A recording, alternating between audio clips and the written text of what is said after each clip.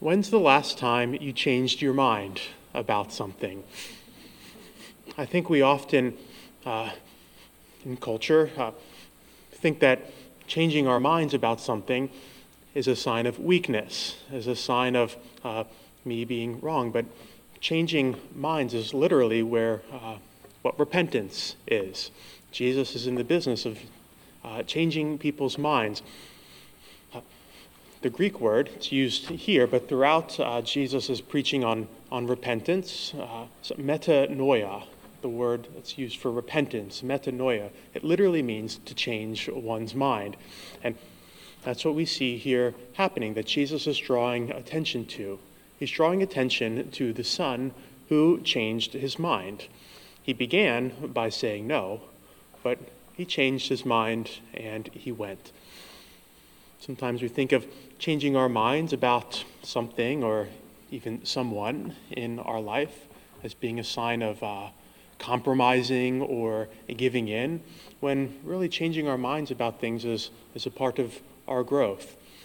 There's St. John Henry Newman who would say, to live is to change. To become perfect is to have changed often. It means that our lives are constantly in a state of growing and changing. And so not seeing it as a sign of weakness, but actually as a sign of growth. We're changing our minds about things, maybe not the bedrock truths, but it's maybe a good examination of conscience. Maybe there are people or things in my life that I need to change my mind a bit.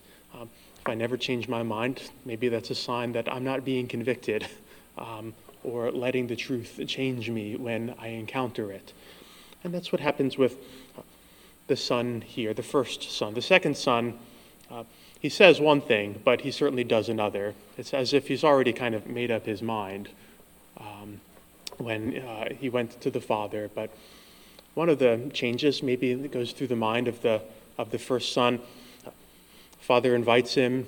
He doesn't coerce him. He invites him to help him out in the vineyard, saying, I don't want to do yard work today. Why would I go out and spend my day working out in this vineyard?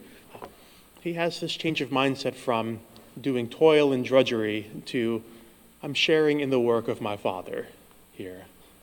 That's a kind of a mindset shift that we can make. Maybe there's something challenging or some task or responsibility that we know we should probably do, but we see it as toil or drudgery.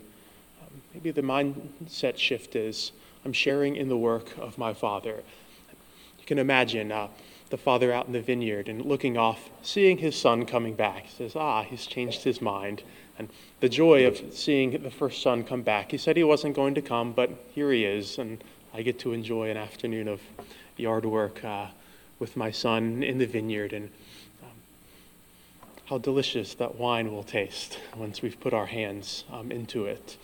How wonderful is the work when we get to share in it with our Father.